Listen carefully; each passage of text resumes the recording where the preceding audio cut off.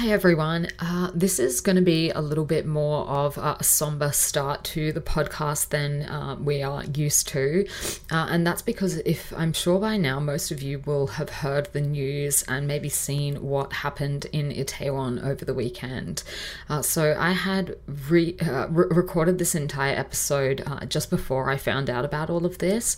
And I did not feel right at all releasing it as it was. So my wonderful editor, Brianna, has gone back and edited out some of the stuff at the beginning of the episode, but I just wanted to re-record the introduction as well, just to acknowledge all of the victims and everyone that has been touched by this tragedy in Korea.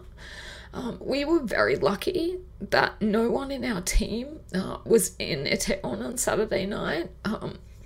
It is a place that all of us have, spent a lot of time in. It's really not far from my house. I have so many friends and loved ones that live either in or around Itaewon. So I think this is a little bit of a difficult time for a lot of people living in Korea. Just because of how close to home this is. And even among my friends, there were quite a few close misses. And people that were in the area really not long before the tragedy struck. So I will release the episode that I had already recorded so that you can listen to that. But I really don't have the heart to record another episode for the rest of the week like I normally do on Thursday. This has just really been a really stressful time, the time of a lot of anxiety. I basically spent my Sunday morning messaging friends and loved ones just to make sure that everyone was still alive and still okay. And as you can imagine, that was not fun. Waiting for people to get back to you and hearing other people's stories firsthand. And then it's just been constant on the news as well. So this has been a really awful time for a lot of the people that are living here, even if they weren't directly affected, just because of the scale of the tragedy, how many people were involved, and the fact that it feels like it literally could have happened to anyone. These weren't people that were in, a particular club or a particular bar. They were literally just walking down the street when this happened. And it's a street that I think most people, certainly most foreigners, will have walked down when they have been in Korea. And it's a street that a lot of people will be very, very familiar with. Itaewon is a very, very popular area. So I just wanted to acknowledge that, to send my condolences, my love to all of the families and the victims that were affected on the weekend. And also just to let you know why there won't be another podcast episode. It just does not feel right to me to do that. And to be honest, I'm still really quite upset about it. I hope that you will enjoy this episode, but I'm going to be taking a little break after that, so I hope you understand. Hello, and a big welcome back to the Korean Beauty Show podcast. Now, let's get stuck into the headlines this week, because there's a bit of fun stuff in here. The first one, and I really love this one, is K-Beauty for pets. The new trend, apparently, and I've been noticing this for a little while, is what they're calling pet economy, the pet economy. So products for pets are rapidly growing, and that's because so many people these days are either having pets instead of children, or they are just starting to consider their pets as members of the family, and that's a pretty big cultural shift here. I know historically for a lot of Korean families, pets were sort of thought of more as outdoor dogs, working dogs, the kind of things that people would have if they lived on a farm or they lived in the countryside or something like that, but their pets would be outside in a dog house or whatnot. Now, these days, there are 6 million households in Korea raising pets, which is about 30% of all households. And many people that I speak to, many people that I know are just choosing to raise a pet instead of having kids.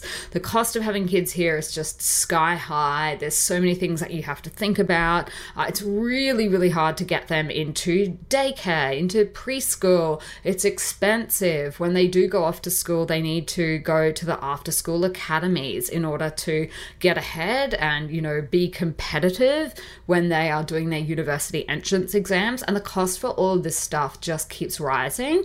So a lot of people are just like, look, having a kid is just pie in the sky. It's not going to happen for me. So let's get a pet instead. So a lot of people really baby their pets. They treat them really well. They have them groomed. We're seeing lots more pet cafes, pet-friendly cafes where you can bring your dogs along with you and, you know, eat at a restaurant and whatnot, which is a pretty massive shift. That did not used to be the case at all. In some respects, I actually feel like it's a little bit easier to have a pet in Korea and go out to cafes than it is to have a kid sometimes. Like, there are more and more places in Korea where they're calling it a no kids zone, and like it's a hotel or something like that, and they don't allow you if you have a kid. So I feel like pets are kind of going the other way, but I'm not the only one that's noticed this trend. A lot of domestic cosmetic companies are launching and investing in their pet related products as well. They are thirsty to find new growth markets. Obviously, baby products, products for mum and baby, you are marketing them to a ever decreasing portion of the population. Like, there are not so many people that you can market to these days. So instead, they're turning their attention to pet households. So the kind of products that people are making, it's literally everything you can think of. Things from vegan pet shampoos, calming pet shampoos to like calm your pet down if it's a little bit anxious, toothpastes, obviously, for pets, body mists, ear sanitizers. You know, if you have, I know I've got a really, really fluffy puppy and he's got, fur that hangs over his ears. So you kind of got to get in there and sanitize the ears. So all of those kind of spray products and whatnot, deodorants, liquid snacks, even actual like pet food, pet milk, all of this kind of thing I've seen on the market. So a lot of the major cosmetic companies here in Korea are entering the pet industry. And that's because all of these related industries are expanding really, really rapidly, and they're expecting that the population is just going to keep declining due to the low birth rates, but the pet population is going to keep going up. So smart business move, if you think about it, but I thought that one was just a little bit of fun. The pet economy, guys, that is the name of this trend. You'll have to let me know, would you buy K-Beauty for your pets? Is this something that you are interested in if you have an animal? You'll have to let me know. I personally have used a lot of different Korean pet products on my pet, on my dog, and there's some really, really nice ones, but I mean, of course, it's not the same thing me applying it on him as, him being able to tell me if he likes the smell or anything like that. So it's what we call in Korean teri manjok, which is like the satisfaction you get through someone else or something else. I feel better about myself just because I know I'm treating him, and I think a lot of pet owners will feel the same way. The other thing I saw in the headlines is that people are saying that the importance of beauty reviews is strengthening. And this is something I tell you guys about all the time, that people really do love reading other people's reviews about products and knowing what they think of them. And this particular article was saying that as online beauty purchases become more commonplace, the reviews are becoming even more important. And that's because, the impact of them is really, really great. If you have a very vivid review that goes into a lot of detail about how people are using the product, what they like and didn't like about it, that really helps people to know and to feel confident in making a purchase online without ever having tried the product or seen it, smelt it, felt it, all of those kind of things. So one local Korean review platform has reported that the category with the highest number of reviews on their platform is point makeup. And that would be roughly a translation for any of the color cosmetics that you would apply, for example, on your lips, or, you know, I'm trying to think, your blush or something like that. That's kind of like your point makeup where you're using colors in points. And what they were saying was that there is, you know, a tendency, particularly for people, to check the various color options. So depending on their own skin tone, if they have a warm tone or a cool tone, people are checking other people's reviews and going, did that shade suit them? Do they have a similar type of, you know, shade of skin to me, or is it really, really different? All of that kind of stuff can just help you in feeling a little bit more confident in making a purchase. So there you go. That was leading the, well, look, it wasn't leading the headlines, let's be honest. This is the stuff that I thought was the most interesting. And, you know, why not talk about that on the show rather than the stuff that was leading the headlines? This is a beauty podcast after all. So we're just, you know, just a little bit of fun. But there you go. The pet economy and then beauty reviews was the ones that sort of caught my attention, just because these are things I've been noticing myself as well. Now, we had a really great question of the week. I received a DM from Daphne on my Instagram, and she was wanting to know a little bit more about mixing skincare ingredients. She had listened to one of the episodes that I did, you know, about the topic of ingredients that work better together, and she was wondering in particular about vitamin C and niacinamide. So what I wanted to do, I thought this is a really great question and that a lot of you might have a similar question, so why don't we run through it together? Now, vitamin C, very, very popular. Why do we love it? Heaps of reasons. It can obviously help for people that have dark spots, people that have an uneven skin tone, people that have marks left over after they've had acne. Vitamin C also plays a vital role in collagen production. It's a potent antioxidant. Lots of different reasons. Niacinamide, you will notice, have many of the same benefits. So it tackles hyperpigmentation. It can help soften fine lines. It helps with things like big pores, acne, all of those good things, which is why you will see both of these ingredients actually recommended for a lot of different skin types.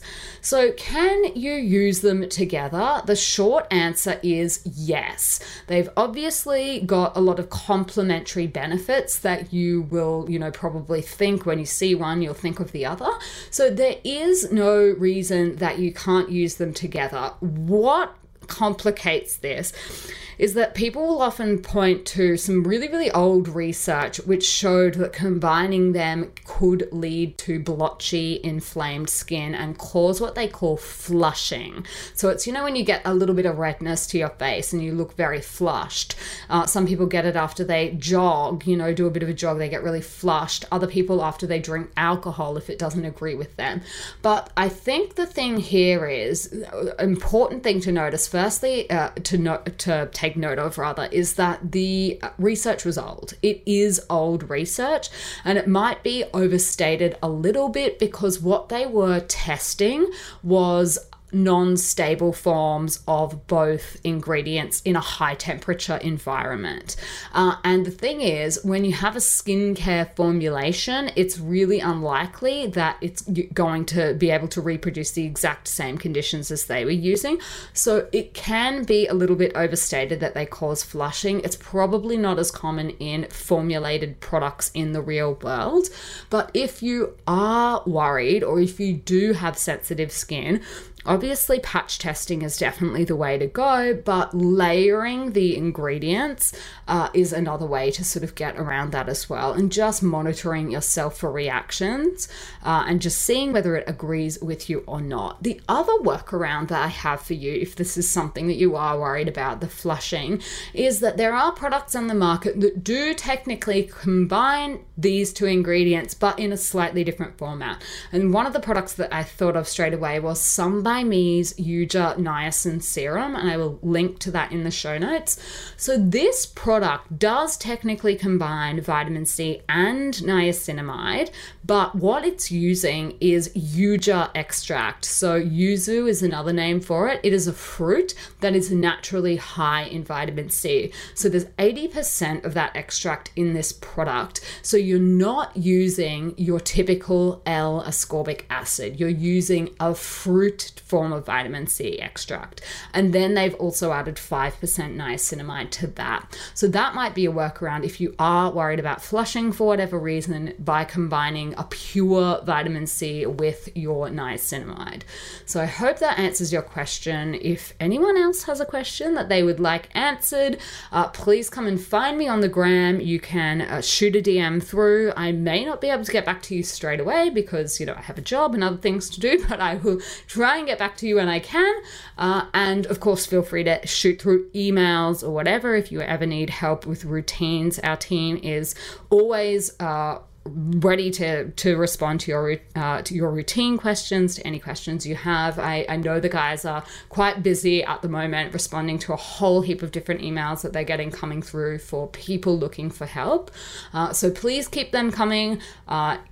Give us a little bit of time to get back to you.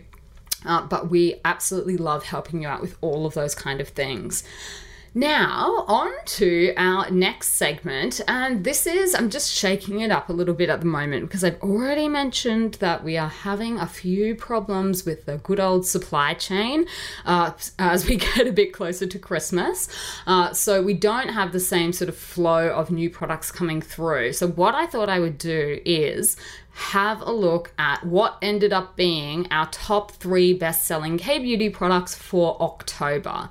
So the top 3 were, number 1 was Subi Perfect Pimple Patch. So a classic acne spot patch, very transparent and clear. The sales for this product in October were 218% above what they were in September. So a massive increase, very, very popular product for the month of October. The second best-selling K-beauty product for October was Jellicoe's Bubble Tea Steam Cream. Obviously a moisturizing product that is perfect for people with dull skin, dehydrated skin, mature skin, dry skin, pretty much most skin types except maybe the oiliest of oily skins, probably one to skip. And number 3 on the list was CosRx's Snail Mucin Essence. Again, just another really, really popular product that a lot of people love to pop into their routine. A lot of people find it to be very hydrating and just a good barrier and sandwich kind of product if they are using things like retinol or exfoliating products in their routine. So those were the top 3 best-selling K-beauty products on stylestory.com.au, and we have been sending our products all around the world. In October, we have had lots of orders from Germany, so I would like to thank everyone that is tuning in from Germany. I know there are quite a few listeners that are, so a big shout out to you. I hear that you guys absolutely love your K-beauty over there, so that makes me very, very happy to hear that.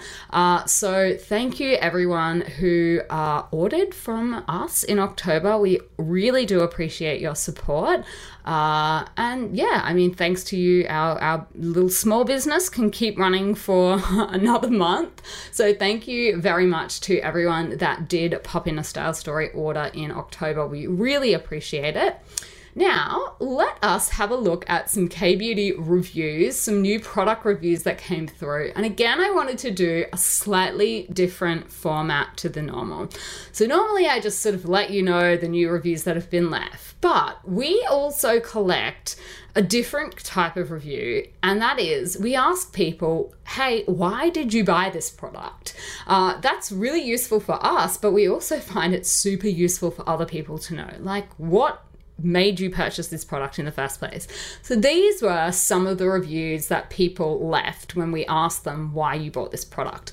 The first one was for Pyeongkang Yul's Mist Toner. And the person answered, my friend who I bought this for only has one good hand, so a mist product is going to be better for application, which I was like, that is absolutely genius, and of course it will be.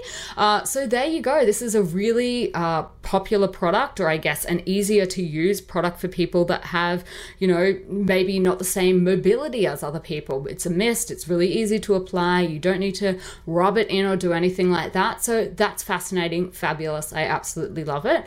The next one was for Jumiso's Waterful Hyaluronic Toner. And we asked, why did you buy it? And the response was, my skin responds really well to hyaluronic acid and I like the application of a toner. So there you go. That is very sensical. I can totally see why you purchased the product. So thank you for letting us know. The other one was for Subi's Bare Skin Balm. And when we asked, why did you buy this? The response was, well, I love cleansing balms. I'm trying all the brands, but I haven't tried this one yet. So I thought that I find all this kind of stuff fascinating as to, why some people are just on a mission. They want to try everything. Other people have like a really specific purpose in mind. So there you go. I thought you guys might find some of those responses a little bit interesting as well. Now, to round off today's episode, we have our recommendation of the week. And this is a Netflix show that I literally binged watched in like 2 days, which is kind of not like me.